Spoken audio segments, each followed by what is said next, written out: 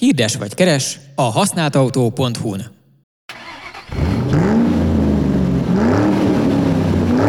Az Égéstér stúdiójában szeretettel köszöntenénk Békés Dóra vezetésoktatót. Hello! Hello!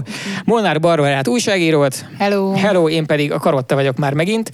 És annak kapcsán gyűltünk össze pont ebben a körben, hogy Dóra írt hozzánk most már több darab cikket, és egyébként meg egy most már több éve működő blogot viszel, ugye? Igen. Van az több éve is. Ahol elsősorban a vezetésoktatáshoz kapcsolódóan szoktál megosztani sztorikat, meg gondolatokat, és rohadt szórakoztató egyfelől, meg nagyon érdekes dolgokat írsz, tehát én küldtem neked egy fanmailt annak idején, hogy mennyire klasszak ezek nagyon a dolgok. Nagyon meghatódtam, bevallom, ennyire meghatóra nem számítottam. És tényleg megdolgoztál érte hosszú éveken át. A vezetésoktatás egy hagyományosan bajuszos középkorú férfiakkal asszociált tevékenység, vagy legalábbis én, ha azt hallom vezetésoktató, akkor így az én lelki szemeim előtt egy ilyen jelenik meg. És egy ilyen nem mindig szúrósan átható, de legalább ugye háttérből a szagló mirigyeknek így óvatosan felfogható félelemszag, hogy ez dominálja az én memóriámban a vezetésoktatást. A te autódban lehet érezni ilyet, ha oda valaki bedugja az orrát? Nem, nálunk béke van és szeretet, és akkor ezt felhasználtam a vezetéknevemet is, úgyhogy békés vezetésnek hívják az egész úgymond. Hát ez most egy kicsit nagyképről az úgymond márkámat, de tényleg béke van az autómban, és szeretet, lehet enni, inni, nyugodtan beszélgetni, de azért nyilván én is vagyok szigorú dolgokban. Azért azt most tenném hozzá rögtön az elején, hogy én, mint hivatalos vezetésoktató most végeztem az idén, tehát van egy remek hivatalos papírom arról, hogy lehet nálam jogosítványt szerezni, de elsősorban én eddig nem ezzel foglalkoztam, hanem újrakezdő vezetőkkel foglalkoztam, akik X évig, tehát hogy volt már jogosítványuk, és akkor X évig nem vezettek. Nagyon kevés olyan, aki tavaly hagyta abba, vagy tavaly szerzett jogsit, és akkor úgy érezte, hogy igazából nem megy. Többsége az olyan, hogy 10 éve nem vezetett, 20 éve nem vezetett, és akkor ezek között vannak a rossz élmények, meg a bajuszos élmények, meg a félelemszag. Nyilván nem illendő itt most nekem csúnyákat mondani.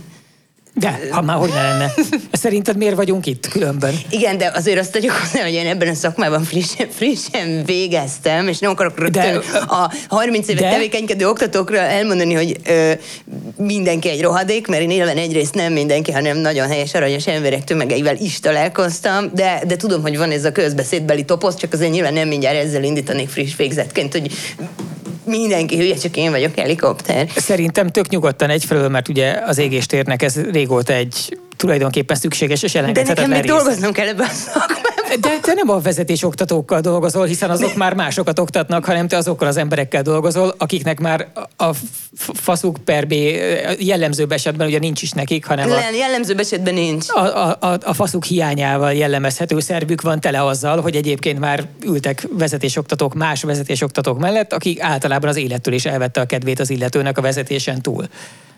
Igen, általában hozzám már ezért jönnek, 10-20 év nem vezetés után, ezeknek a jelentős 90%-a, aki hozzám jön vezetni, az nő.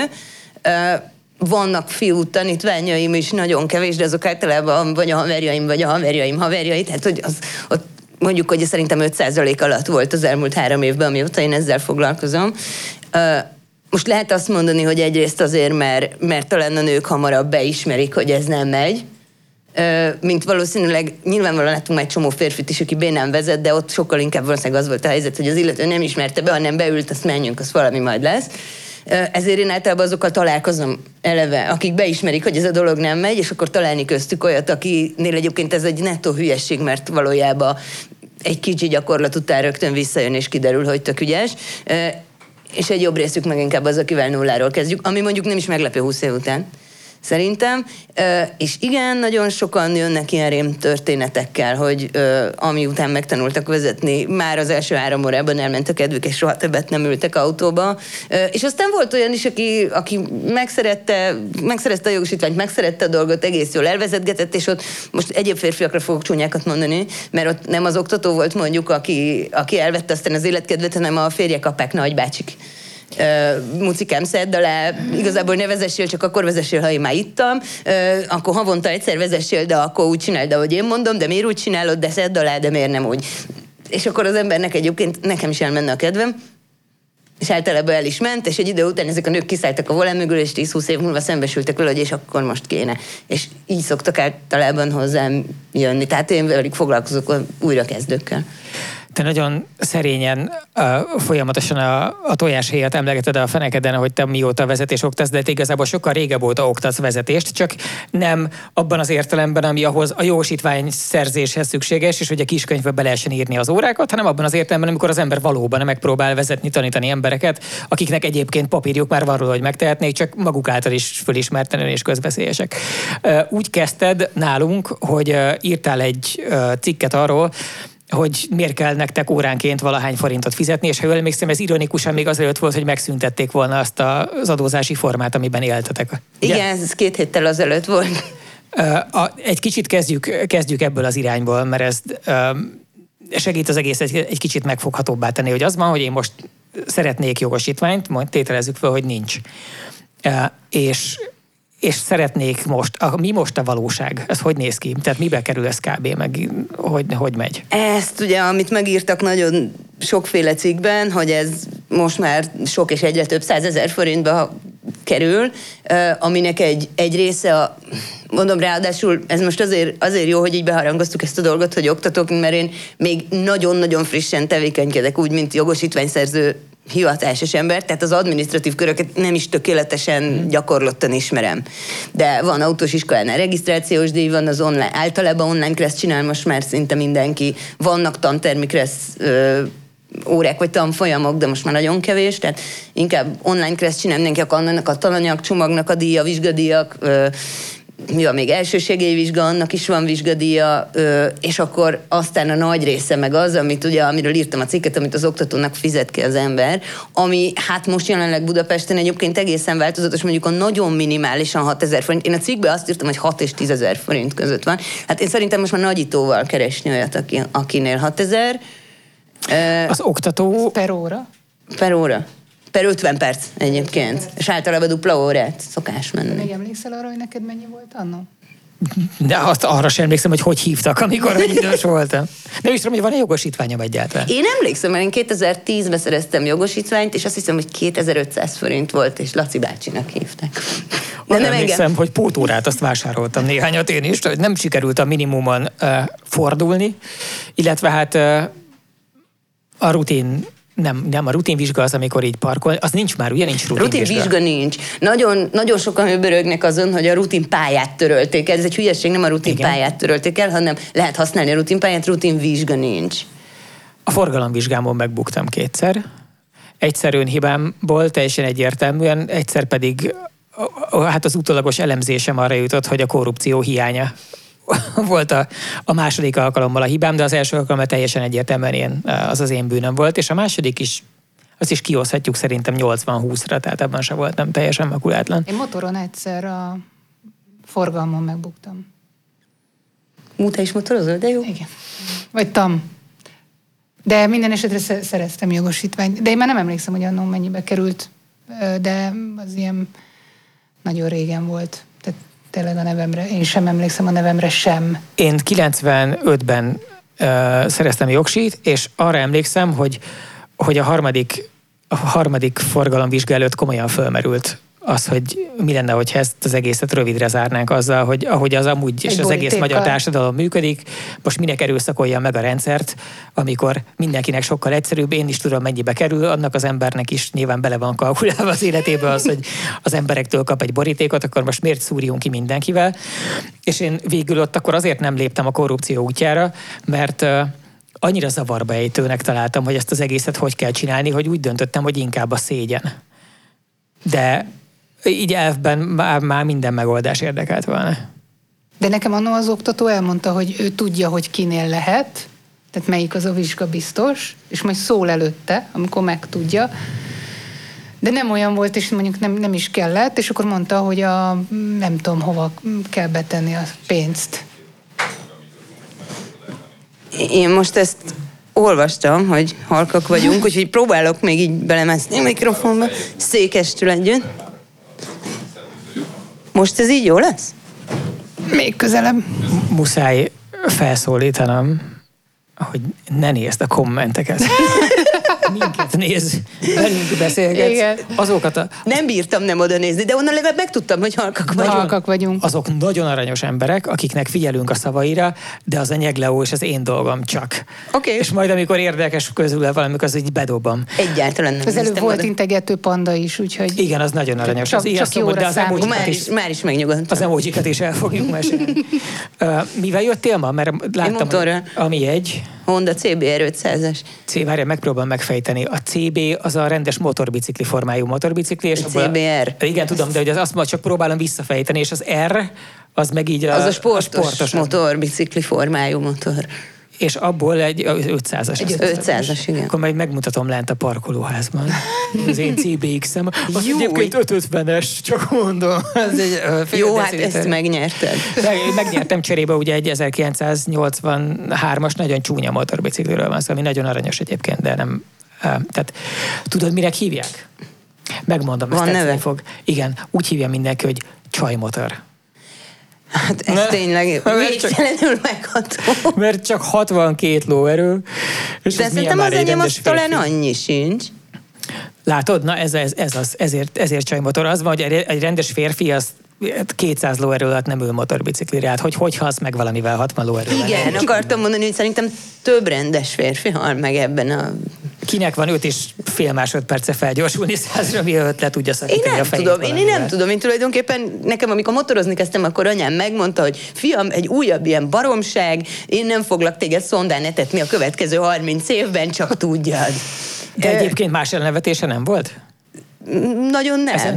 Mert az én anyám, ha megengeditek, hogy elmeséljem, hogy az én anyám mit mondott az én jogosítvány szerzésemmel kapcsolatban. Ő azt mondta, hogy, és ezen a ponton segít, hogyha valaki ismeri és maga elé tudja képzelni, mert az ad egyfajta ilyen gravitást ennek az egésznek, hogy így megjelenik a súlya annak, amit mond. Szóval azt mondta, hogy ha meghallom, hogy motorozol, akkor éjszaka lejövök és átvágom a torkod álmodban. Hogy ne kelljen rettegnem, hogy mikor halsz meg. És erre azóta is elevenen emlékszem, úgyhogy ennek megfelelően, amikor lett motorom, és szereztem motoros jogosítványt, azt nem mondtam meg, és nagyon sokáig nem is buktam volna le. És most fogja megtudni ebből a beszélgetésből? Nem, mert sajnos lelepleződtem valamikor 2003-ban, vagy 2004-ben, mert az átkozott biztosító a motoromra kötött biztosítást, azt nem a levelezési címemre küldte, ami természetesen nem az otthoni címem volt, hanem az akkor még bejelentett otthoni lakcímemre, és ezért anyám egyszer csak kibontotta, és megfejtette, hogy az egy motor. És fölhívott, hogy neked motorod van? És mondtam, hogy ezt miből gondolod? Mert jött egy levél, és akkor kihasználtam, hogy ugye a telefonon keresztül nem tudja átvágni a torkom, de szerintem elég sokáig csak nagyon óvatosan látogattam haza, és soha nem fordítok neki hátat az. És nem aludtál el otthon? Nem alszom otthon, és nem fordítunk hátat egymásnak, ennek most már lassan 20 nem is tudom hány éve. Nagyon veszélyes dolog. Jó, tehát azt tartunk, hogy kb. 6-10 ezer forint volt az óradíj, ez most megváltozott attól, hogy nem tudtok katázni? Most még egyelőre nem. Mondom, szerintem 6000-est ezt már nem nagyon találni a városba. Tehát... Te mennyiért tankolsz? Én normális, tehát hogy ezek általában magánszemélyek, tehát úgymond normálisan, úgymond hatósági áron tankolok. Igen. Oktatóknak a jelentős része az magánszemély saját autóval. De nem, tehát azért is kell magánszemélyként saját autóznod, mert ahhoz valami cég kell, hogy cégautózhass, és akkor végre tankolhatnál 800-ért te is, mint tök a jó lenne, előbb-utóbb valószínűleg elég hamar fogok. lesz. Igen. Hát erről nyilván én nem tudok, de gondolom, hogy elég hamar lesz. Akkor az órákból hány van most kb.? Tehát nem tudom, nem is csak a minimum érdekel, hogy... Igen, mert a minimum kötelező az 30 óra. 30 óra, de szerinted mi a tipikusabb inkább, amennyivel leszoktak rakni jogosítványt? Nagyon változóan 40 és 60 között. Aha, tehát az mondjuk azért azt is tegyük hozzá, hogy az is egyáltalán nem mindegy, hogy ezt Budapesten csinálod, vagy máshol csinálod. Tehát aránytalanul nehezebb egy Budapest 13. kerületbe jogosítványt megszerezni, mint körülbelül akármelyik vidéki városba. Tehát, miért?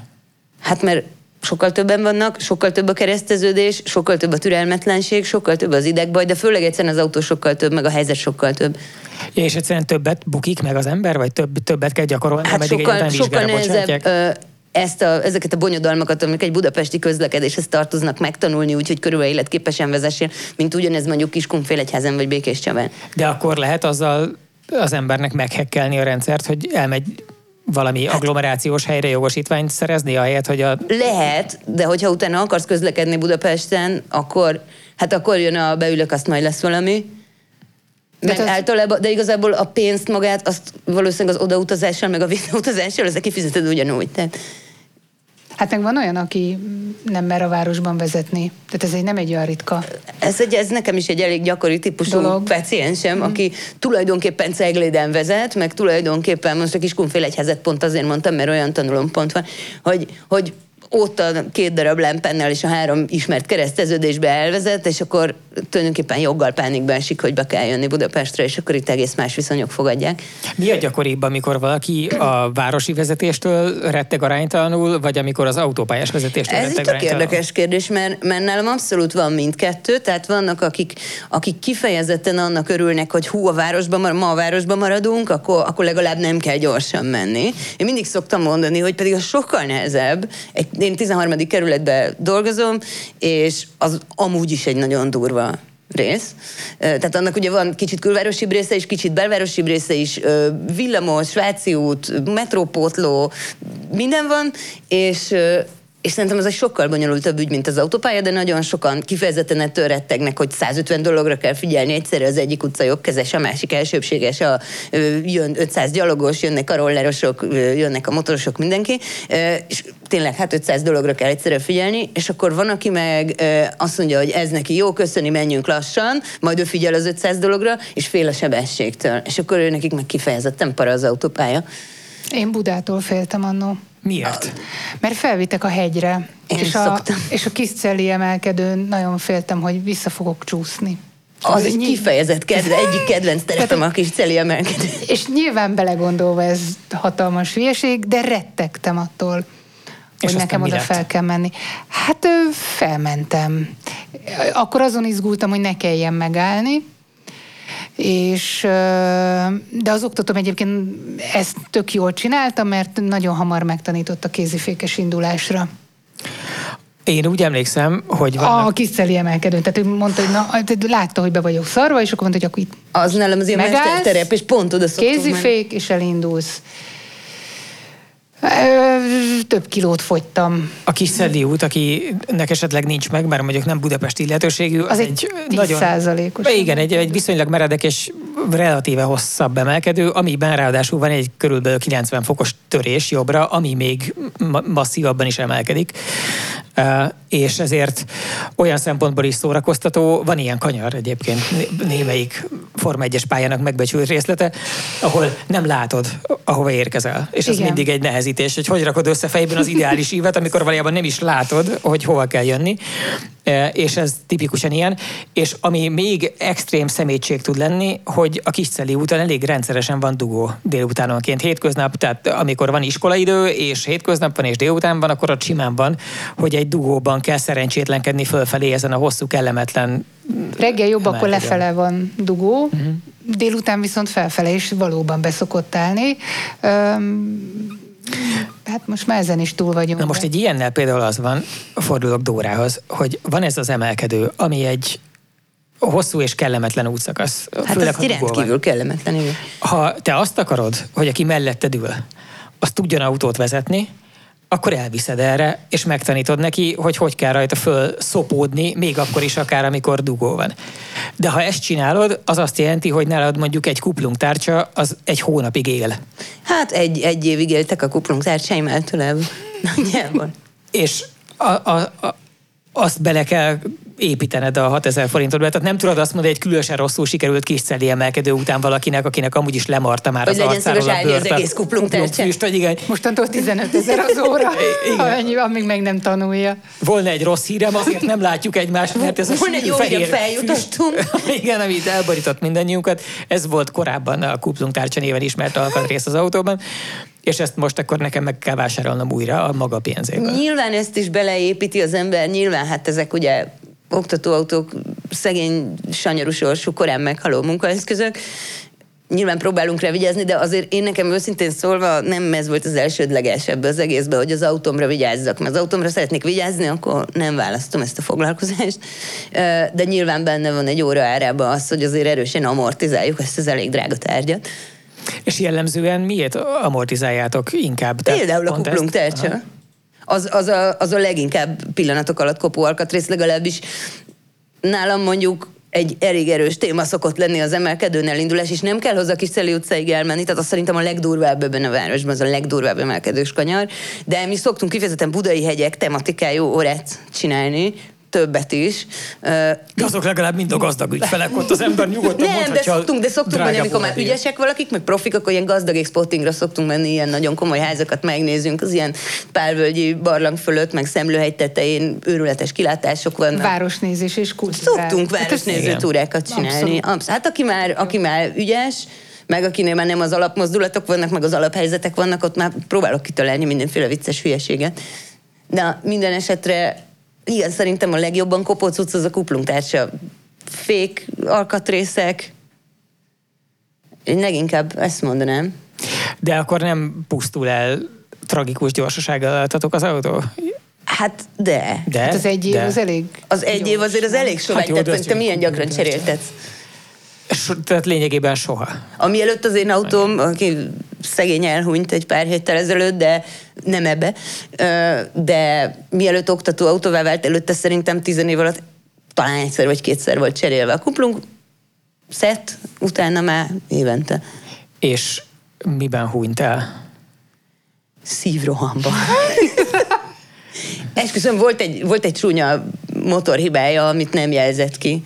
Ez most baromi amatőrül fog hangzani, de magamtól úgy mindenféle jelzés nélkül nem gondoltam, hogy egyszer csak megeszi az összes olajat, megeszi az összes vizet, és az M7-esen azt mondja, hogy viszontlátásra. Ez nagyon gyakorlatilag elolvadt a motor. Úgyhogy semmiféle hibajelzést nem adott ki. Ez egy vasaló Swift volt, ugye? Ez egy vasaló. Várj, figyelj, nem vagyok a terminológiám annyira képzett. A vasaló Swift az a nagyon régi, az a... Nem. Az egy 2007-es aminek így ránézve oda, és vasaló formája van. Ami lehet, hogy az absztrakciós képessége nem hibát. Az első új Swift. Akkor az volt, igen. Egy 2007-es vasaló volt, igen. Pedig az egy elpusztíthatatlan. Igen, és egy kicsit csodálkozott szerelő úr, hogy azt mondta, hogy de hát ezek soha nem halnak meg. Igen. És akkor meghalt. Hát azért valószínűleg ebben is. És nem értem, mert egy hónappal azelőtt még nagyjából minden rendben volt. Igen. Hát igen, ezek ilyenek sajnos. Ez számomra is egy érthetetlen ügy volt, és a szerelőm számára is egy érthetetlen ügy volt, de nekem az kicsit ilyen lelkizős dolog volt az autóm, és akkor úgy gondoltam, hogy szerintem meghallotta, hogy le akarom hamar cserélni mostanában. És tényleg, és a koccanások, mert egyébként egy ilyen budai szűk utcában azért egy rossz mozdulattal több milliós kárt lehet okozni. Lehet. Na most, hát tehát azért mondom, még egyszer azért jövök elő ezzel az újrakezdős témával, mert ugye ez egy másik és kevésbé hivatalos dolog, mint a hivatalos oktatás. A hivatalos oktatásban a sofőr az tulajdonképpen nem a tanuló, hanem az oktató számít sofőrnek. Tehát mindenért ő a felelős is. Hogyha megöltök egy gyalogost, akkor az oktató megy börtönbe. Nyilván ez egy extrém eset, és azért nem mondanám, hogy sokat hallani ilyet, hogy előfordul, de hogyha kár van, akkor én tudomásom szerint, akkor ezért az oktató, mint felelős sofőr a felelős. És amikor meg az újrakezdőket tanítgattad, ott meg... Azt szerintem, hogy valószínűleg másoknál is egyéni megegyezés kérdése, mert ugye ott én tőle, ha akarom, sem tudom átvenni a felelősséget. A pedált át tudom, de hogyha az illetőnek van már egy jogosítványa, akkor ő teljes jogú sofőrnek minősül. Igen. Ez azért is csinálható egyébként oktatói képesítés nélkül. Nem szeretik, tudom, tehát hogy nem akarom ezt így úgymond országvilágban reklámozni, legális, de nem szokás szeretni ebben a szakmában. De azt ugye tulajdonképpen bárki csinálhatja, mert az illetőnek van egy teljes jogú jogosítványa. Hogy egyébként mondjuk egy métert nem tud önállóan vezetni, az más kérdés, de jogilag szabad neki. És akkor én ott ülök mellette, és akkor én kvázi mint tanácsadó, vagy Coach, igen, ezen szoktam én is rögni, hogy ez tulajdonképpen úgy is nevezhető. Ez ugyanolyan, mint hogyha haverodat tanítanád vezetni, hogy kérsz érte pénzt, hogy nem az a NAV-ra tartozik, és nem a vezetésoktató szakmára. És ott például saját autóval is mennek, vagy... Én szoktam, hogyha valakivel már látom, és szerintem bizonyára más is szokott, hogyha én már valakivel mentem már annyit, hogy tudjam, hogy nem lesz szükség alattam a pedálra, és kéri, hogy gyakoroljunk az ő autóján egy kicsit, mert az tök más mondjuk, nagyon sok ilyen volt, akkor megyünk sajáttal is persze. Amikor elkezdtél egyszer csak emberektől pénzt kapni azért, hogy segítesz nekik tényleg megtanulni vezetni valójában, azelőtt volt az életednek egy olyan szakasza, amikor ezt nem csináltad. Ez elég hosszú szakasza, igen. És mi okozta a váltást? Hogy lett az, hogy egyszer csak elkezdtél ebből élni? Nekem ez egy ilyen hülye sugallat volt tulajdonképpen még nagyon-nagyon régen. Elmentünk egy barátommal Horvátországba családi nyaralásra, még nem is tudom, 10 évvel ezelőtt. Én amint megszereztem a jogosítványt, abban a pillanatban beleültem ebbe a Suzuki Swiftbe, ami az én örökségem volt, és már rég megkaptam akkor, amikor még nem nyúlhattam hozzá, mert nem volt jogosítványom, szóval amint lett, én beleültem ebbe az autóba, és a Budira is autóval jártam, ami egy nagy baromság. És közben de illegálisan is vezetted? Nem, tényleg sose vezettem illegálisan. Ezt full komolyan mondom. Én úgy mentem vezetéstanfolyamra. Csodálatos. Hát, hogy van ilyen. De nem hallottunk már az ellenkezőt. De miért te rossz voltál? Te illegálisan vezettél? Igen. Mit? Autót. Tényleg? Felháborító. És motort is. Motort is? Motort is. Te sokszoros gazember vagy, és ilyet engedünk mikrofonhoz a Totálkárnál, ez felháborító. Én csak autót vezettem, ilyen nem motor, meg hiszen azzal mentem vizsgázni. Na mindegy. Azért buktam meg a motoros vizsgán, mert hirtelen meguntam azt, hogy ott nekem jól kell viselkednem a vizsgabiztos miatt, és akkor piros lámpán elkezdtem menni a autós. Rutin, elnézést, és amikor az ember olyan hogy elnézést rutinból és tudom, hogy az életben maradás az nem mindig a törvény betűje meleg volt, szerint meg izzadtam, és akkor mondtam, menjünk tovább. Mondták, hogy akkor álljak félre, és menjünk vissza a telepre. Legközelebb igyekeztem ezt nem elfelejteni. Jó, de akkor te tényleg vagány vagy. Én abszolút nem voltam csak. De egyébként együtt vizsgáztam egy pizzafutárral, aki szintén. Tehát, hogy akkor ebből élt. Aki már a harmadik halálán is túl volt addigra valószínűleg, hogy szegény pizzafutárok szoktak. Én még akkor ide szúrom, hogy én vezettem illegálisan, de csak abban az értelemben, hogy már szinte volt jogosítványom, tehát addigra már túl voltam a vezetésoktatás nagy részén. Nem nézzétek a kommenteket. Az van, hogy abban a másodpercben, hogy megszüntetitek velem a szemkontaktust, akkor el fogok hallgatni. És akkor ilyen nyomasztó kellemetlen csend lesz. Jó. Bizony. Szóval az történt, hogy addigra már jártam vezetni, és azért volt autóm, mert a szüleim akkor költöztek új házba. Én ugye 17 voltam, és a belvárosból onnan kiköltöztünk egy kijjebb lévő házba, és annak a háznak az én részemről az volt a feltétele, hogy költözhetünk, bár nyilván az van, hogy az embernek igazából nincs szava 17 évesen, de azt mondtam a szüleimnek, hogy oké, vállalom, hogy tönkreteszik az életemet azzal, hogy én innentől kezdve nem fogok tudni normálisan bejárni inni, ugye, az összes barátommal, mert hát lehetetlen hazajutni éjszaka, de legalább, hogy egyáltalán tehát ne legyek egy teljes szociális párja, és szigetelődjek el, és legyek öngyilkos a gimnázium vége előtt, ezért szükségem van egy autóra, hogy haza tudjak majd valamivel közlekedni, és benne állt a háznak a garázsában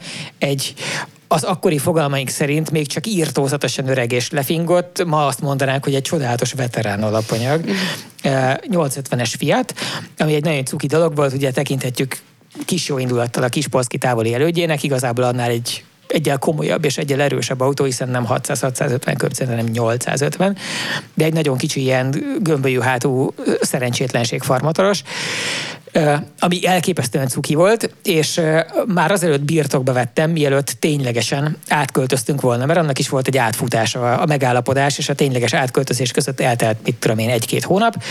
Nekem közben a jogosítványom egyre közelebb jutott az elkészüléshez, de még nem kaptam a kezembe a Pecvál utcában, mert most tudom, hol adták át ezeket, ugye?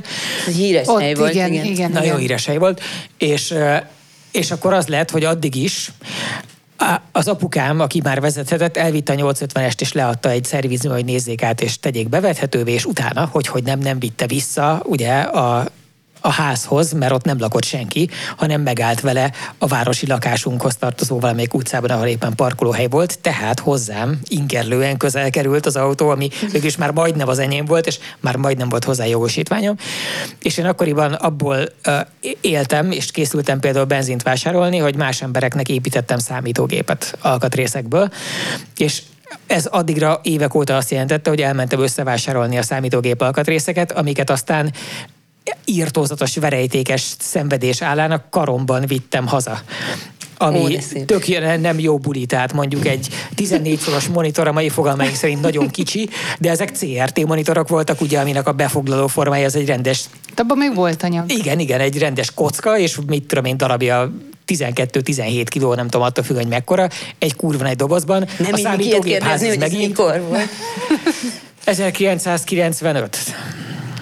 Nagyjából. Gyors elszámolást végeztem, jó.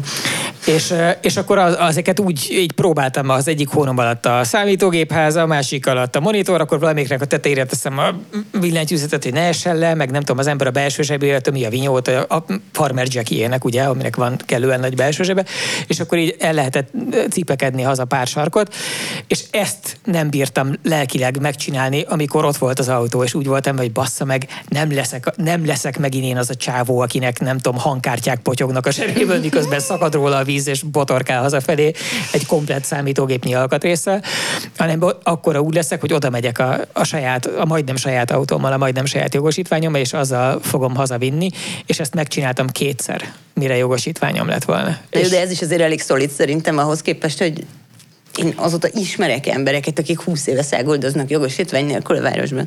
És akkor még nem az felháborító. De szerintem ebből bőven több van, mint gondolj. Valószínűleg. De akkor még nem volt bűncselekmény. Most már ugye annak számít. Tényleg? Ezt el is ugye nem, régen, én ezt nem tudom, régen nem volt bűncselekmény. Nem, ez ilyen, nem tudom, szabálysértésnek, vagy igen. De nem volt nekem ez teljesen új.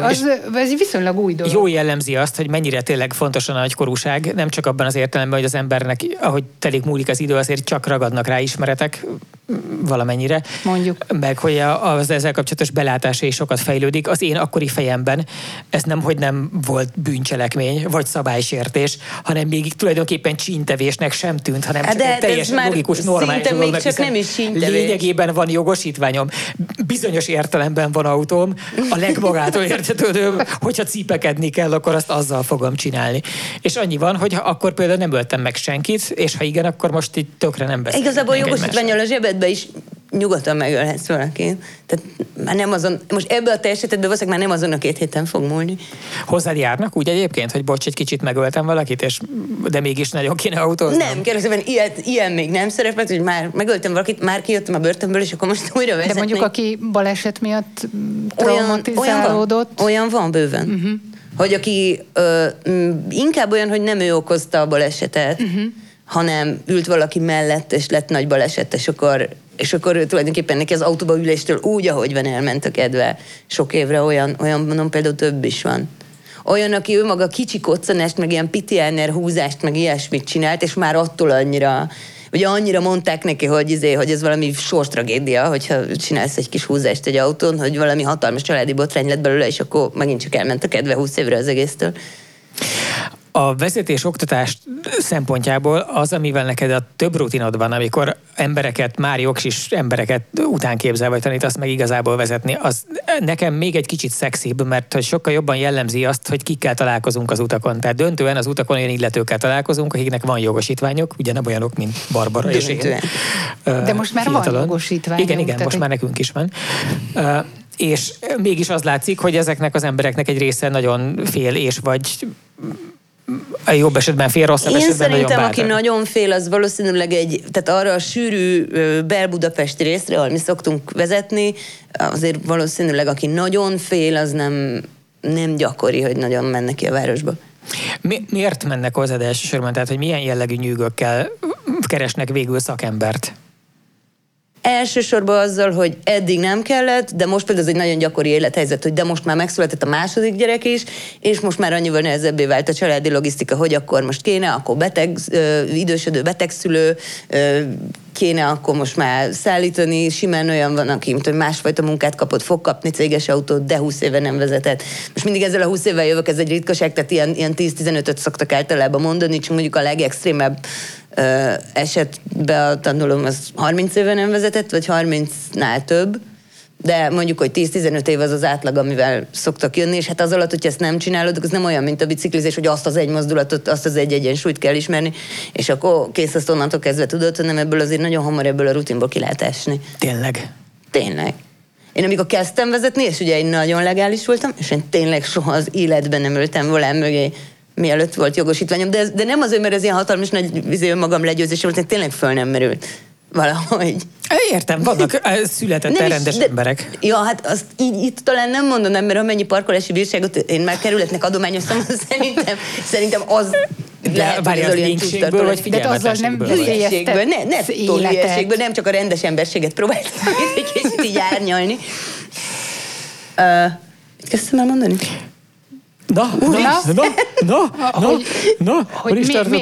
Miért jutnak el emberek oda, igen. Általában azért, mert egyszer csak keletkezik valamilyen kényszerítő körülmény, olyat is, tehát hogy sokféle sztori volt itt az elmúlt években nekem, erről általában ez a többedik gyerek született, és most már nincs kedvem a buszon vonszolni őket.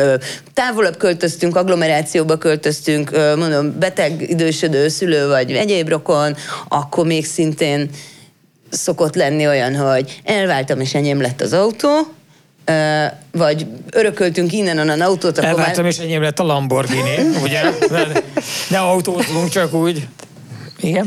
Ilyen. Hát valaki vár. Tehát, hogy általában egyszer csak jön egy élethelyzet, ami egyszer csak rákényszeríti az embert, aki eddig baromi jól meg volt enélkül, és én nekem az a magánvéleményem, ez tudom, egy kicsit vicces, mert ebből élek, de közben azt gondolom, hogy Budapestnek a jelentős részén baromi jól meg lehet, és kellene is lenni enélkül.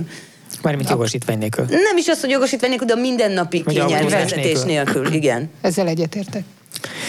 És közben ebből élek, szóval ez egy kicsit olyan paradox. És motorral jössz ide, hogy ne kelljen parkolni?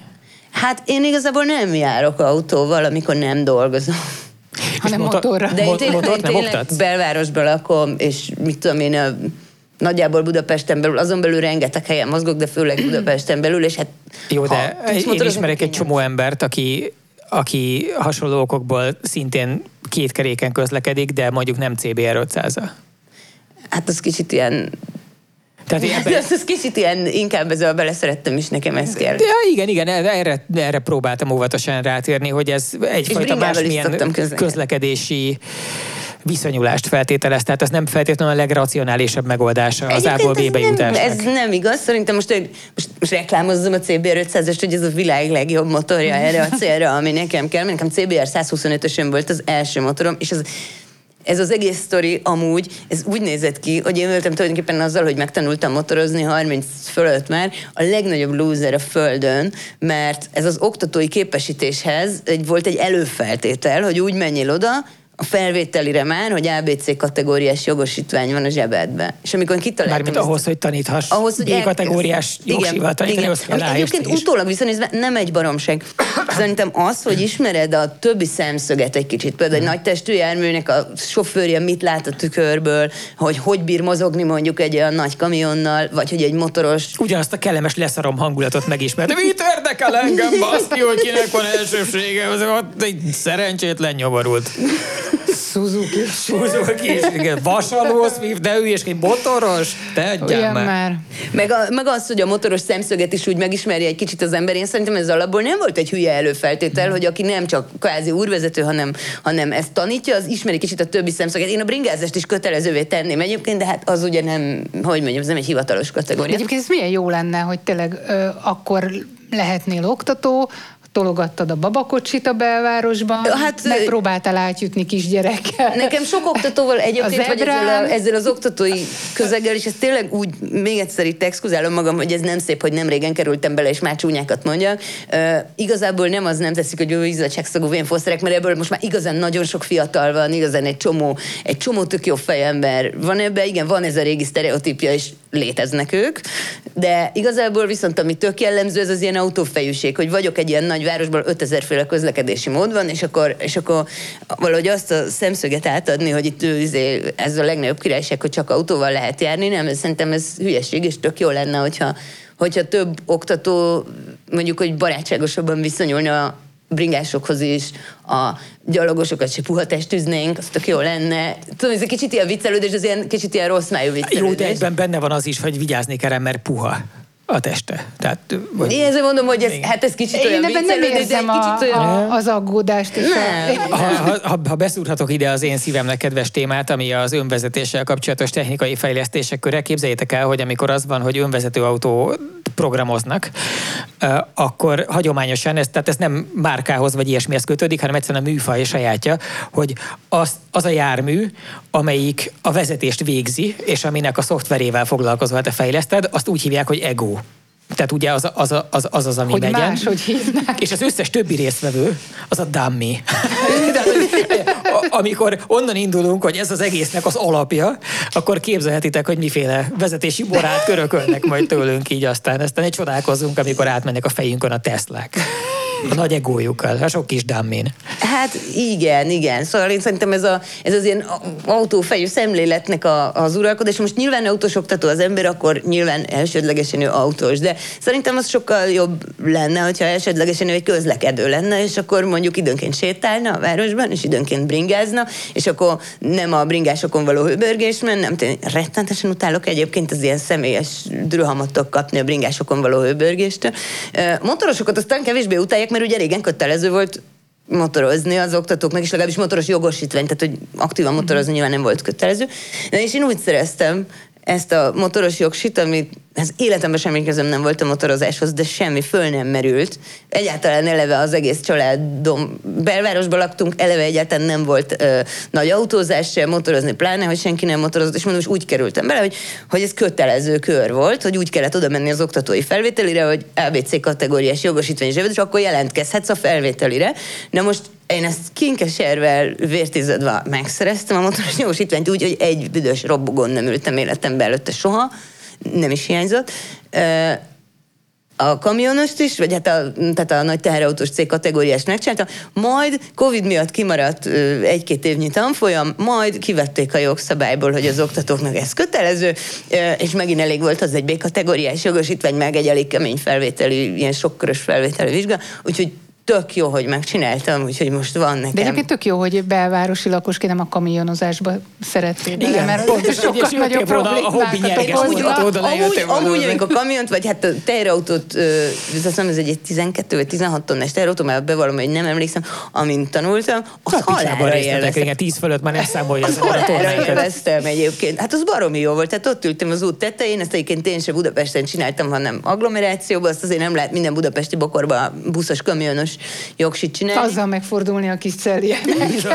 Igen.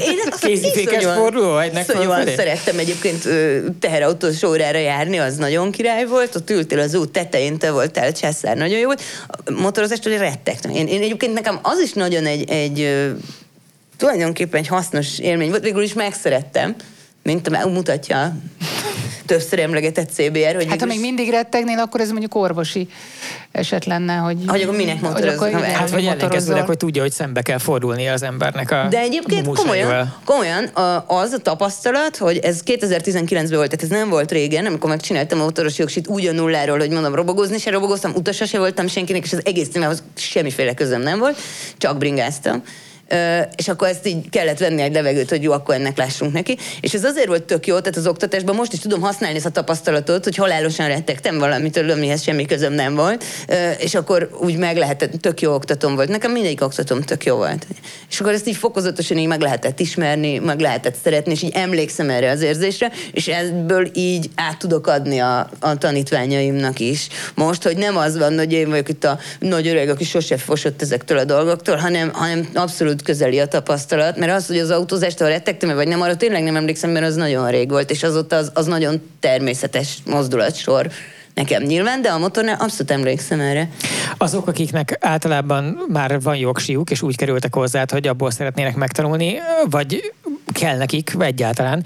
Mihez értenek a legkevésbé? Tehát mik a jól azonosítható ilyen nagyon dolgok, amik nem mennek? hogy mik a tipikus... Aha, a dolgok, amik nem mennek, és az a rész is érdekel, amitől félnek az emberek, de végül megtanulják, meg az is, amiről igazából nem tudják, hogy szarul csinálják, és te nyitod rá a szemüket. Amiről nem tudják, hogy szarul csinálják, az legtöbbször a kormányzás.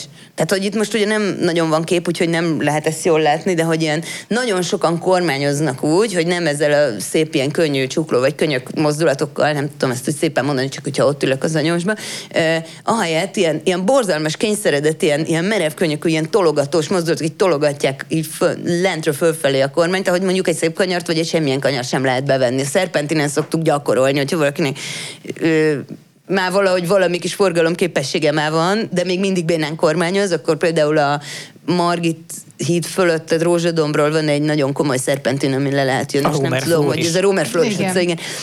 Akkor onnan szoktunk lejönni, és akkor ki szokott derülni, hogy akkor hogy kell igazából kormányozni. Nyilván nem ezzel kezdjük, tehát hogy ez már egy profi terep. Ez akkor van, hogy valaki már relatív ügyes úgy dolgokba, és akkor még mindig bénán kormányoz, és még mindig szólnom kell neki, hogy ne tologasd a kormányt. Ezt régen úgy mondták, és hallottam sok oktatós videóban, meg oktatóktól, hogy ne fejjed a kormányt. A fejés az jó, tényleg ez az ilyen kicsi...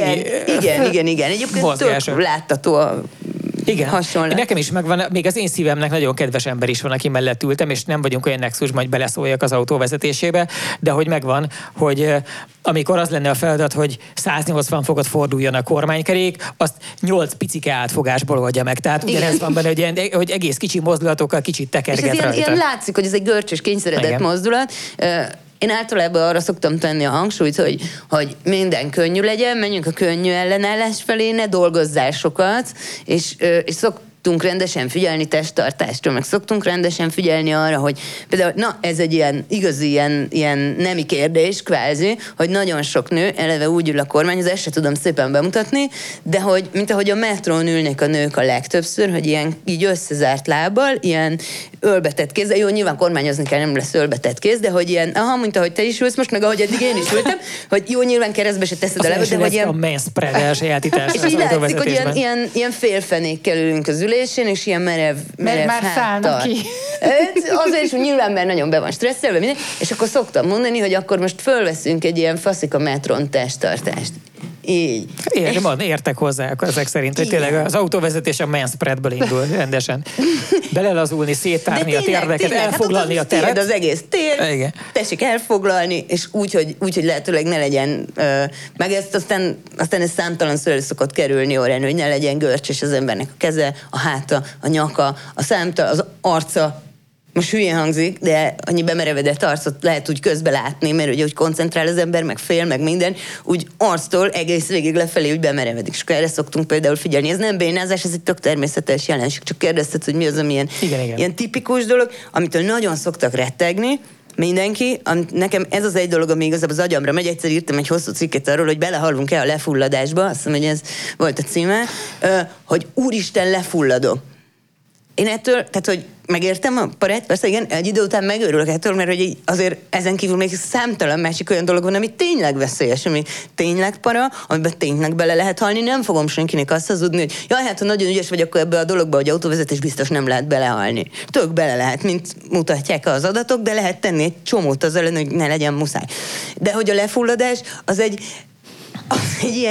ilyen milliméternyi apró kis hülyeség, ami egy béna, rutintalan mozdulat, igen, és akkor meg lehet tanulni szépen kuplungozni, de hogy mindenki erre van befeszülve, hogy lefulladok, úristen, lefulladok, mind meghalunk.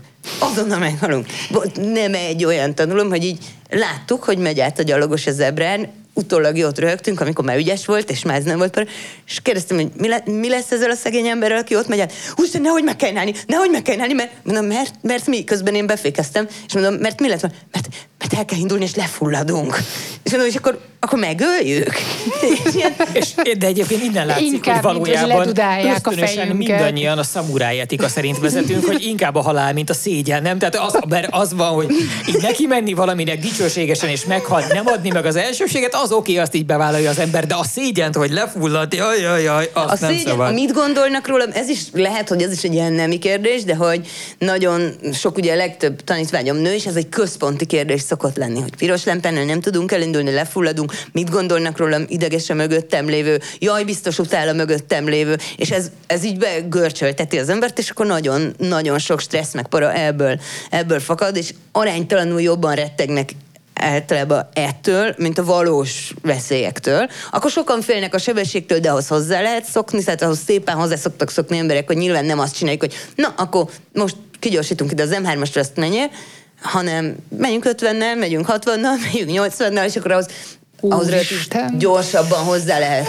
szokni, de az olyanokat nagyon, nagyon nehéz kidolgozni az embernek magából, hogy mit gondolnak rólam.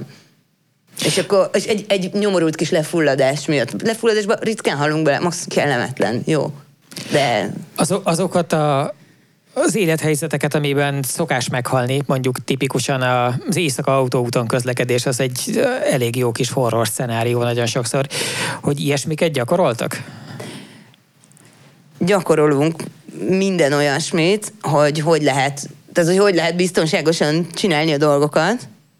Autópályát is. Én úgy emlékszem, a saját nem tudom, akkor az már hány éve volt, nem akarom kiszámolni, mert biztos elsírom magam a végén, de hogy a saját jogosítványszerzésem környékén arra, hogy autópályáztunk volna, arra különösebben nem emlékszem, és biztos, hogy a kötelező megvan szabva, hogy hány óra. Szerintem, amikor én tanultam, ami 2010, akkor abszolút biztos, hogy kötelező volt.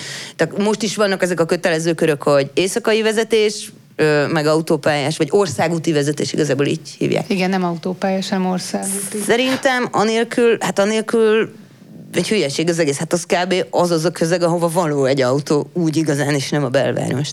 Parkolás, attól mennyire szoktak félni? Hát attól nagyon. Mert nekem annó, amúgy az oktatóm azt mondta, hogy ő meg se tanítja nekem a párhuzamos parkolást, mert azt arra a nők úgyis képtelenek. És akkor én fel is tettem a kezemet. De akkor ki se kell fizetni, az hogy akkor tök jó, hogy akkor ez nekem így soha többet nem kell ezt megcsinálni.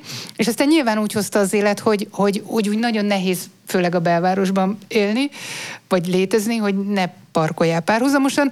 És akkor mentünk, egy haverom ült mellettem a kocsiba, és már sokadik tömbkört tettük meg, és kérdeztem, hogy mi a náthának nem parkolsz le? Mondom, hát hova nincs itt egy hely? Hát, ott van, ott. Mondom, én úgy nem tudok parkolni, mert a nők arra alkalmatlanak. Azt nekem nem is tanították.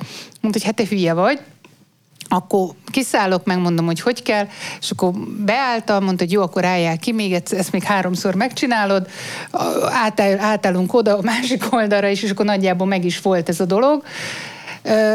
De hogy egyébként a parkolás az tipikus ilyen dolog, amitől szerintem félnek a nők, illetve hát... De a parkolásnál is az van talán, de ezt igazából inkább kérdő hangsúllyal tenném föl Dóra irányába, hogy a parkolásnál is én azt feltételezném, hogy nem a végrehajtása bonyolult, hanem a szégyen miatti rettegés. Igen, hogy úristen, 3-szor kell javítani, mit gondolnak rólam.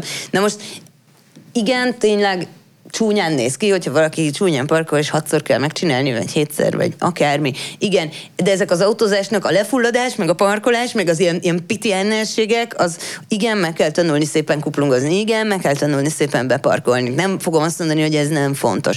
De szerintem mondjuk sokkal fontosabb az, hogy biztonsággal közlekedni, menni az áramlattal, fölvenni a tempót, látni magad köré. Szerintem ezek sokkal fontosabb dolgok, és persze, hogy szoktunk tanulni parkolni, tehát nyilván én is addig nem engedem el valakinek a kezét, amíg nem tud tisztességgel beparkolni. Most nem muszáj egy belvárosi szappantartónyi helyre behajtogatni az autót, azt mivel, hogy én lakom ott, nekem elég, de már én se csinálom egyébként, mert én se járok haza autóval. De mindegy, tehát, hogy nem ezek a precíziós micsodák a lényeg. Nyilván megtanuljuk. Nem azt mondom, hogy nem fontos, de nem ez a lényege az egésznek. Tehát látni kell megtanulni, úgy látni, ahogy így folyik a közlekedés. Szerintem nekem ez az alapelvem. Volt olyan tanulóm, aki egyébként nem olyan régen nem vezetett, csak az volt az érzése, hogy megkapta a jogosítványt, de nem tanult megvezetni. Ez igaz is volt, mint kiderült. Igazából nem tudott közlekedni, viszont parádésan parkolt. Azt mondja, nem is kell gyakorolnunk, mert azt mondta, hogy igazából ő csak parkolni tud, más nem. És ez frankon igaz volt, gyönyörűen parkolt, a csaj szerintem szebben, mint én, és nem tudott közlekedni, tehát nem látott 5 méternél. Aztán megtanultunk, és akkor jó volt, és minden. Van, aki erre, most én tényleg nem akarok minősíteni ezzel senkit, van, aki erre teszi a legnagyobb hangsúlyt. És biztos, hogy meg is tudja érvelni. nekem mások az érveim. A Twitch-en azt írja Resin the Dead Grape kommentelőnk, hogy csak az nem fullad le, aki nem vezet. És nagyon sok másik vallomás is érkezett. Én egyszer fulladtam le, még Teslával is, amiről tudjuk, hogy ez nem hogy vicc, hanem ez egy mahináció volt annak érdekében, hogy hát ti ezt nem biztos, hogy tudjátok, nem vagytok feltétlenül Égéstér törzshallgatók, de itt egyfajta ivós játék megy a háttérben, és annak az a feltétele, hogy el kell, hogy hangozzanak korábban felolvasott szó, amit most nem olvasok föl még egyszer, hiszen nem akarom, hogy mindenki leforduljon a székről az adás végére. Hogy ez egy ilyen belső poén sorozat. Igen, és hogy és lehet valamit inni? Hát ha hozol magadnak, igen, akkor sajnos itt egyébként nagyon jó kenőolaj szponzoraink vannak. A gondolat hoztatok esetleg ajánlhatok egy könnyű Eneoszt, valami nullavéset, vagy motort. Azért jó lesz. Egyik jobb, mint a másik. Szóval, hogy nekem a lefulladás az teljesen sima ügy. Tehát nem mondom, hogy nagyon gyakran, de tökre fordul elő mindenkivel, mert nem figyel, elfelejti, mit tudom én, más, sokunk előfordult már, hogy nem feltétlenül arra figyeltünk minden szempontból. Nekem életemben eddig egy alkalom volt, amikor szuper kritikus volt, tényleg. Tehát, hogy ne fulladjak le. Azt feltételezem, hogy annyira, mint amennyire egy nőnek férfiak gyűrűjében, tehát hogy körülbelül ugyanúgy úgy éreztem, hogy a létezésem maga múlik azon, hogy én most itt le fogok-e fulladni, vagy nem, amikor Forma 1-es autót vezettem, aminek egy irtózatosan komplikált táncrendje van. Tehát az nagyon messze van. Sajnos annyi időnk nincs, hogy elmeséljem, hogy hány tucat lépésből álló folyamat az, ameddig eljutsz oda, hogy ténylegesen el tudsz vele indulni egyel. Most tekintsünk attól, hogy mit kell csinálni ahhoz, hogy egyáltalán a lehetőség fölmerüljön, de ha már ott vagy, hogy ülsz benne, és jár a motor, addigra is már nagyon-nagyon sok minden történt, és onnan el kell jutnod, hogy megy. És az rettenetesen nem triviális, és borzalmas nagy szégyen. Hát ha már oda jutottál. És közben az van, hogy olyan szempontból, tehát azért szokás megcsinálni, az van, hogy általában ilyenkor időnként még maguk a Forma 1-es pilóták is előfordultak, főleg a korábbi időszakban, hogy valami lefulladásszerűre került sor, és ennek az oka, hogy ugye egyrészt azoknak a motoroknak, hiába egyébként az pont egy 3 literes V10-es volt, ami ebből a szempontból, tehát annál érdemben nagyobb motor nem nagyon volt a Forma 1 relatíve modern korszakaiban, nagyon régen, igen. De hogy a modern Forma 1-es motoroknak lényegében nincs érdemi forgótömegük, ugye le van könnyítve azért, hogy a legjobban vegye a fordulatot, meg a legkevesebb veszteség keletkezzen azon, hogy ottan feleslegesen járnak benne a nehéz vasak. Ami egyben azt is jelenti, ugye ezért van az, hogyha így rugdosod a gázt, akkor azt mondja, hogy így fölmegy, leesik, mert nem viszi a tehetetlenség. De akkor lényegében egy teljesen másik jármű, mint egy ilyen szempontból normális igen, autó. a kuplung teljesen alkalmatlan a csúsztatásra direkt, tehát az olyan, hogy van az on és az off állása, és akkor lenne az a dolog, hogy úgy kerülöd el a lefulladást, hogyha nagy gázt adsz, és hirtelen fölengeded a kuplungot, legfeljebb kipörög a kerék, most mi történhet? Ugye valahol el kell veszni a sebességkülönbségnek így a főtengely és a föld között, de akkor kipörög a kerék. Igen, ám. De hogy a Forma 1-es autóval az ottan úgy működött, hogyha 7%-nál nagyobb folytószerepállásig nyomtad a gázpedált, akkor instant leállt. Direkt. Hogy ne lehessen tönkretenni. Na most 5 alatt leállt. Tehát volt az 5 és a 7% közötti 2%-nyi folytószerepállás, amiben kellett a lehetetlenül kezelendő kuplunggal eljutni odáig, hogy mégis el tud indulni. És ez elsőre kellett volna eltalálni? Irtózatosan kétségbe voltam esve, hogy az én hogy életem szakmai önbecsülésének lesz rögtön vége. Nyilván ezt úgy kellett csinálni, hogy közben 20 nézik az embert, plusz 3 kamera, mert hogy lenne ez máshogy. És nem fulladtam le, és nem tudok szórakoztatott csattanóval szolgálni, mert igazából nem fulladtam le, és ezt azt hiszem talán azóta is életem legfontosabb eredménye. De hát ez egy komoly eredmény. Neveztem 2 nagyon fantasztikus gyermeket, és nem fulladtam le Forma 1-es autóval. Ezeket értem el eddig az életben. Ez nagyon hasznos volt. Na jó, tehát visszatérve oda, hogy akkor volt a parkolás mumusunk, meg az a rész tetszett nagyon, amikor azt mondtad, hogy így látni a forgalomban, meg együtt menni a flow-val, hogy nekem az a megfigyelésem, hogy félünk és ezért szarul csináljuk azokat a dolgokat, ahol állunk. Tehát a lefulladás az tipikusan ilyen. A parkolás az ilyen, tehát egyértelműen megvan, hogy mi valahogy így megakasztjuk a forgalom folyását.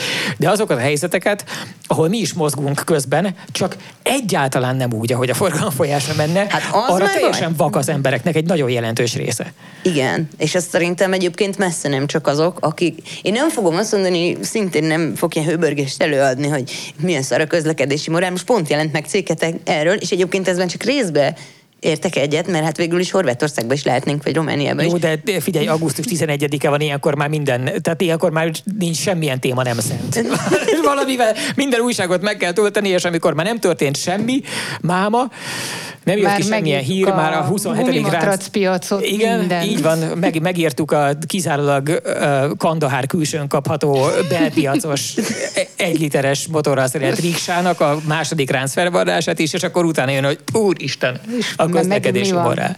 És akkor írjunk a közlekedési morálról, igen.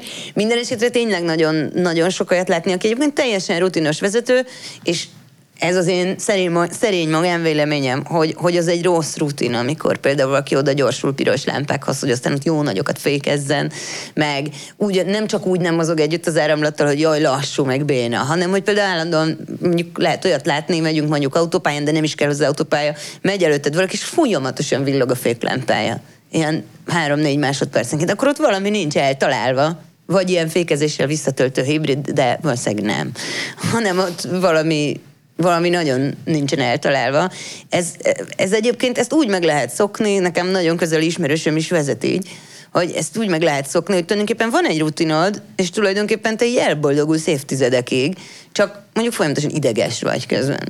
És folyamatosan valamit csinálni kell, amit egyébként nem kéne csinálni, nem kéne annyit dolgozni. És szerintem ez például egy olyan dolog, hogy nem mozogsz együtt az áramlásról, mert valahogy nem találod el, meg nem ülsz fel az áramlásról, meg te mindig jobban akarsz sietni, vagy mindig egy kicsit lassabb vagy, és ez egy létező rutin olyannál is, aki egyébként nem béna, nem menne el oktatásra, hogy na ezt hogy kell csinálni. Nem is mondom, hogy kellene neki. De nálad bukkan fel olyan, aki magától ösztönösen inkább gyorsabban haladna? Bőven. Na, még kifejezetten 2 típust szoktam tudni elkülöníteni. Az egyik, aki félelmében nagyon lassú. Mindenki fél, tehát hogy nyilván azért mennek eleve jogosítvánnyal rendelkező létükre, azért mennek oktatóhoz, meg azért mennek olyanhoz, akiről feltételezik, hogy kedvesebb, meg türelmesebb, meg nő, azt nem kell feltételezni, meg hogy van az autóban ugye jobb oldalt pedál, mert általában félnek egyedül kimenni vezetni, és akkor ennek két manifestuma szokott lenni. Az egyik az, hogy nagyon lassúak, tehát az Istennek nem merünk 20-30-nál többel menni, meg az, aki félelmében, és azt szerintem igazából ez a rosszabb, össze-vissza kapkod. Tehát iszonyatos gyorshajtások történnének. Hogyha túl akar rajta lenni. Igen, egyrészt túl akar rajta lenni, másrészt ő még jobban retteg át attól, hogy mit gondolnak a többiek, és iszonyatos sebességgel kézzel-lábbal össze-vissza kapkod.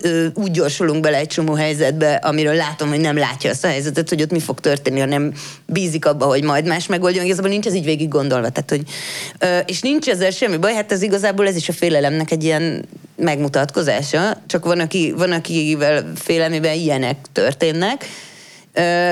És szerintem egyébként az előbbi kategóriából lesz hamarabb megfontolt jó sofőr. Aki inkább nagyon lassú és nagyon töty, meg félelmébe, és 6-szor átgondol mindent, és minden bokorba megáll, mert azt még lehet gyorsítani, visszavenni abból az ilyet kapkodásból, az sokkal nehezebb. Előbb-utóbb meg szokott lenni az is, de azt szerintem nehezebb. Tehát igen, és kifejezetten van olyan, aki gyorsabb. 20, de hosszú volt, bocs. Van olyan, hogy azt mondod valakinek végül, hogy összességében nem tanácsolod az autóvezetést? Inkább ne csinálja. Hát én 2 olyan embert láttam eddig, de erről is nagyon megosztanak a vélemények. Én 2 olyan embert láttam eddig, akiről azt tudtam mondani így kifejezett hosszú idő után is, hogy én tovább nem tudok mit csinálni. Uh-huh. Az egyikük pont, hogy technikailag volt tényleg olyan borzasztó csúnyán kezelt az autót, hogy azt mondja, tényleg egy idő után én nem mondom, hogy nem türelemmel, mert olyan nincs. Tehát én azt gondolom, hogy ebben a foglalkozásban ilyen nincs, mert ezért kapjuk a pénzt, nem csak a kuplung tárcsáért, hanem a jó modorért is, de hogy tényleg technikailag az borzasztó volt szegény, ez volt egy ember, és nem lendültünk túl a parkolóból kijutásra, nem tudom, 41 évese. Mennyi idős volt az illető? 50 körül. És egyikük volt, aki egyébként nem volt technikailag béna, láttam, hogy ő teljesen más lát, mint általában a többiek. Tehát, hogy nem úgy értem, hogy így halucinál, vagy valami, hanem, hogy ő valamit, mint a tök másik szemszögből nézett volna, egy teljesen másik világba jött volna, egyáltalán nem sokadjára sem látta ugyanazokat a dolgokat, amiket kellett volna, hogy mondjuk a stop tablet például. És úgy láttam, hogy egyszerűen nem ugyanazt nézzük, és egészen sokféle emberrel találkoztam, és nyilván nálam évtizedekkel régebb óta oktatók még sokkal több típussal, és szerintem kellő türelemmel majdnem mindenkiből lehet valamilyen sofőrt csinálni, nyilván akinek kicsit kevesebb a koordinációja, meg az érzék, az tovább tart. Én ebben szerencsére tulajdonképpen egyiküknek se kellett megmondanom, én ebben egyébként nem vagyok jó. Az egyikük magától feladta, és a másikuk nem, meg azt. Tulajdonképpen a másikuk is azt mondta, hogy most tartsunk egy szünetet, mert olyan élethelyzet, nyilván nem fog semmilyen konkrétumot most mondani, és akkor ő végül is nem jött vissza. Én mást nem láttam, akinél azt mondtam, hogy úristen, ez alkalmatlan, olyat láttam, akiről lehetett tudni az első párról, hogy ez nagyon hosszú lesz. De általában lett valami, nem? Én jó lelkiismeretem szerint nem engedtem el úgy senkit, hogy az volt az érzésem, hogy itt valami nem biztonságos.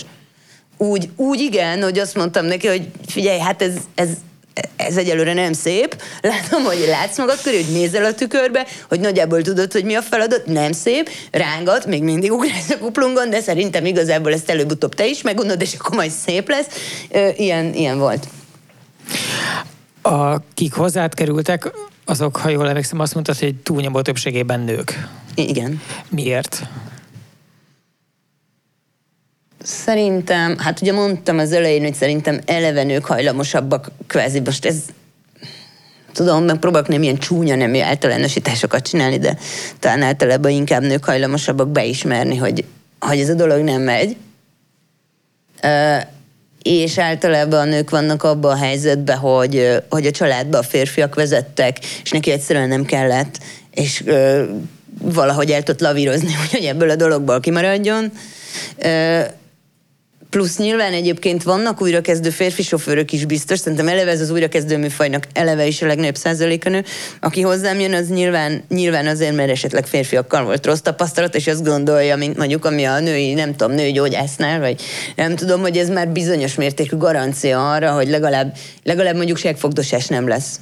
Vagy legalább mondjuk nagyon kellemetlen hasonlatok a váltóval nem lesznek. Vagy ez nagyon gyakori sztorik.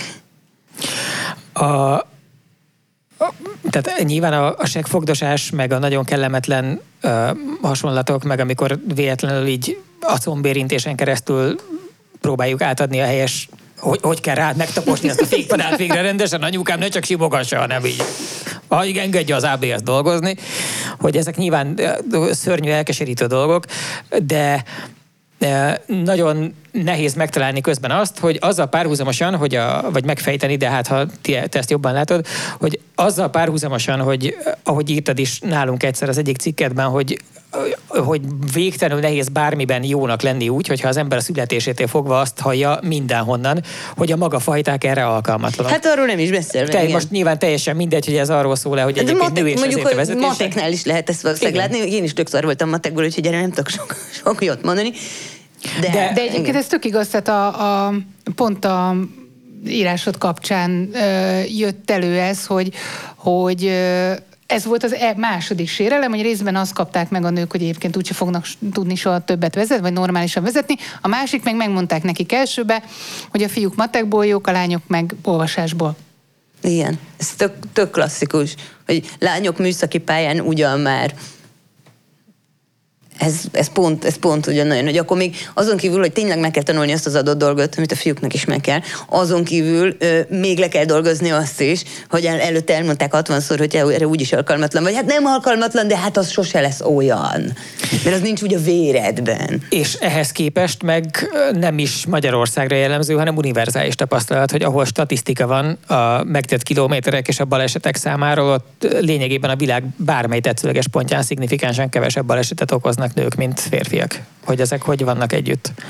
Ezt azért én pontosan nem tudom, te statisztikákat én biztos nem... De ez így van. Tudok. Ezt mondhatom én. Én úgy tudom, hogy közel egyenlő arány az a kérdés, hogy inkább, hogy a súlyos meg a halálos balesetek. Igen. Ott már nagyon nagy nemi különbség van. Tehát lehet, hogy a kis koccanások meg a parkolás közben meghúzásoknak lehet, hogy arányában nagyobb része nő, viszont akik belehalnak, vagy súlyos sérülés meg 8 napon túl, meg mit tudom én, azoknak meg már jó része férfi. És nem tudom, hogy ez abszolút szám vagy arányában van így. Ehhez is megint nyilván valami átfogó kutatás kéne, hogy a vezetés az mennyire hormonális kérdés, vagy nem tudom, mert nyilván akiben több a tesztoszteron, az hajlamosabb az életbe dolgokat bátrabban, vagy magabiztosabban csinálni, biztos ilyen a vezetés is, de valószínűleg ennek a nagy része ilyen társadalmi sztereotípia, és nem hormon kérdése. Hogyha mondjuk a fiúk egész életükben azt szólták, hogy ez a férfiasság természetes velejárója, hogy te vezetsz, és az úgy hozzátartozik, akkor valószínűleg kevesebb gond lesz ezzel, hogy fiatalabb kortól kezdve, most eleve, ha fiatalabb kortól kezdve csinálsz bármit, ami azért félig meddig ilyen testi ügy, mint a vezetés, akkor az valószínűleg jobban beépül. De lehet, hogy viszont pont azért kevésbé veszik észre a hibáikat, és mondjuk nem mennek el egy újrakezdős oktatóhoz, vagy egy olyan oktatóhoz, aki kijavítja a hibáikat. Hát mondjuk, hogyha valaki egy rutinos vezető, viszonylag rutinos, tehát egy ilyen átlagos B-kategóriás úrvezető, aki ugye a városba, akkor annak mondjuk nem is mondanám, hogy most menjen el egy. Tehát én annak lehet, hogy azt mondanám, hogy nem menjen el konkrétan úgy oktatóhoz, hogy kezdjük előről az egészet. De mondjuk vezetéstechnikai tréning, az tök jó tudhatna lenni. Az annyira így van, hogy a Totálkárnak is szokott lenni vezetéstechnikai tréningje a Gruppamával közösen az ottani tanpályán, és arra általában el szokott menni tőlünk is egy pár kolléga azért, mert tulajdonképpen segítünk. Tehát azt csináljuk, hogy mi be is ülögetünk ott az egyes emberek mellé. Ez egy minimálisnak tűnő, de igazából elég nagy hozzáadott érték. Ugye az szokott lenni a vezetéstechnikai tréningeken, hogy ott nem ül az ember mellett oktató, hanem az oktatók elmondják, hogy mi a következő gyakorlat nagyjából. Jó esetben megmutatják annak a helyes végrehajtását, meg hogy mire kell figyelni, és kívülről CB-n be tudnak ordibálni instrukciókat azzal kapcsolatban, hogy merre tekerjed már anyukám, lemaradt a ellenkormány, és akkor ezt tudjuk mi kiegészíteni a szedd alá, ezt tudjuk mi kiegészíteni azzal, hogy sorban be is ülünk az egyes emberek mellé, és egyrészt bentről is át tudjuk beszélni időben, meg utólag egy kicsit kielemezni jobban, hogy mi történt, jobban át lehet beszélni a dolgokat, és nagyon maradandó tanulságokat szokott ez okozni mindenkiben közülünk, aki elmegy ilyen segédoktatónak. Az egyik elképesztően markáns tanulság az az, hogy lényegében mindenki szarul ül az autóban, azután is, hogy azzal kezdődnek egyébként a vezetéstechnikai kurzusok nagyrészt, hogy elmesélik, hogy kell beülni egy autóba. És még azután is, amikor azt hiszi az ember, hogy ő már jól ül benne, és akkor is odaül mellé valaki más, végigmondja ugyanazokat a dolgokat még egyszer, és közösen ellenőrizzük, hogy hol a lapockája, hol a keze, a kormányhoz képest, mit tudom, milyen szögben az ülés, lába. És ez egy nagyon fontos dolog, amit életre be tud rosszul rögzülni. Igen, és én nagyon sokáig vezettem totál csontig kinyújtott ballábbal például. Ilyen, és ezek ilyenből tényleg nyugodtan merem mondani, hogy a 3/4 fölött van, még azután is, hogy már elméletben egyszer átrágták. És a másik, hogy ott meg nem is 75%-ot mondanék, hanem inkább 95-öt, hogy a legtöbb ember, ezek nagyobb részt egyébként férfiak szoktak lenni, mert a mi olvasóink nagyobb részt férfiak, de nem kizárólag, és sokszor van az, hogy eljött egyszer a pasi, és utána a következőre eljön a felesége, anyukája, nem tudom, valaki, akit rábeszélt a családból. De hogy a régóta vezető férfiak is mindig ilyen elgondolkodó, révüldelő tekintettel a szakárukat vakargatva szokták azt mondani, hogy hát igen, én azért most már azért másképp látok bizonyos dolgokat. Igen. Ez egy nagyon jó dolog, de szerintem eleve is tréningre olyan ember megy el, aki azért mondjuk képes és hajlandó újat tanulni arról is, amiről azt hiszi, hogy mindent tud. Tök sokan jönnek úgy akár, hogy ajándékba kapták, tehát hogy maguktól nem jutott feltétlenül eszükbe. Nyilván, hogyha megkérdeznénk egy random embert az úton, hogy szerinte tanulna-e ő egy vezetéstechnikai tréningen újat, akkor valószínűleg azt mondaná, hogy igen, de úgy van vele, hogy igazából azért szüksége nincs rá, hiszen már 15 éve közlekedem, és még csak egy koccanásom se volt, ezzel akkor nekem végül is mit tudnának mutatni. És ezek az emberek is mind kivétel nélkül aztán őrületes nagy perspektívaváltozáson mennek keresztül, amikor kiderül, hogy de hogy mennyire, hogy vannak olyan helyzetek, amikor elképzelése sincs arról, hogy mi mindent tud csinálni egy autó, és hogy ő mi mindent tud csinálni egyébként még egy autóval olyankor. Tehát, hogy ahhoz képest, hogy a sikoltva eltakarom a szememen kívül valójában még több sok opcióval, ami sokkal kedvezőbb kimenetelhez tud vezetni. Velem egyszer volt olyan, de akkor anyósba ültem, és nem oktatóként. Milyen? Akkor már egy nagyon csúnya autóval esett, amikor úgy gondoltam, hogy az utolsó opcióm a sikolt váltakarom a szemben, mert láttam jönni a villanypóznál. És mi lett? Megálltunk egy trágyadombban. Borulás közben fél, és engem, amikor már így eltakartam a szemem, és szerintem valószínűleg visítottunk is, akkor emlékszem, ezt most csak azért mesélem, mert erről eszembe jutott, semmi köze az oktatáshoz, se semmihez, hogy az volt az utolsó gondolatom, hogy Trabanton szállni élve. Mert nem Trabant volt egyébként, egy kis terautó, mert hogy így repültünk. És akkor ezzel emlékszem, hogy Trabanton szállni élve, ez lesz az utolsó gondolatom. Istenem, megálltunk itt trágyadombba. És ahelyett csak belefúratotok egy trágyadombba. Tulajdonképpen ezek után nem is csodálkozom azon, hogy életed hivatásnak választottad, hogy embereknek segítesz vezetni. Köszönjük szépen, hogy itt voltál, Dóra. Szerintem, ha rajtunk múlik, akkor jössz még, és írsz még, mert hogy... Én nagyon örömmel köszönöm szépen. Igen, nagyon klassz és értelmes dolgokat szoktál velünk megosztani, ami nagyon menő. Úgyhogy köszi szépen Békés Dórának, meg Molnár Barbarának, meg nektek, drága nézők, akik egyfelől a Twitch-en pompás kommenteket írtatok, másfelől a YouTube-on megtekintettétek ezt, harmadrészt pedig valamilyen podcast alkalmazásban meghallgattátok. Már most elpöttyintem, hogy mi már erősen dolgozunk a következő esedékes parkolóparádének a szervezésén, aminek megint elég szexi tematikája lesz, bár szónak szigorúan az autózási értelmében. És szeptember 11, igen, egy rossz emlékű. Kérem, toronyházzal és repülőgéppel senki se jöjjön, de ezen kívül az összes többi közlekedési eszközt azt szeretettel várjuk. A szokásos helyen majd a Hung Expo-ban, de erről még rogyásig lesz információ a totalcar.hu hasábjain, melyen amúgy is szoktunk találkozni egymással. Ott látunk majd benneteket T-betűvel. Nem. Jó, beolvasom. Jaj, nekem a kocsim tetején van pont egy ilyen T-betű. Beolvasom az utolsó kommentet. T-betűvel kezdődik, eszla betűvel végződik. Mi az? És ha kimondtad, akkor ihatsz. Sziasztok! A műsor támogatta a használtautó.hu.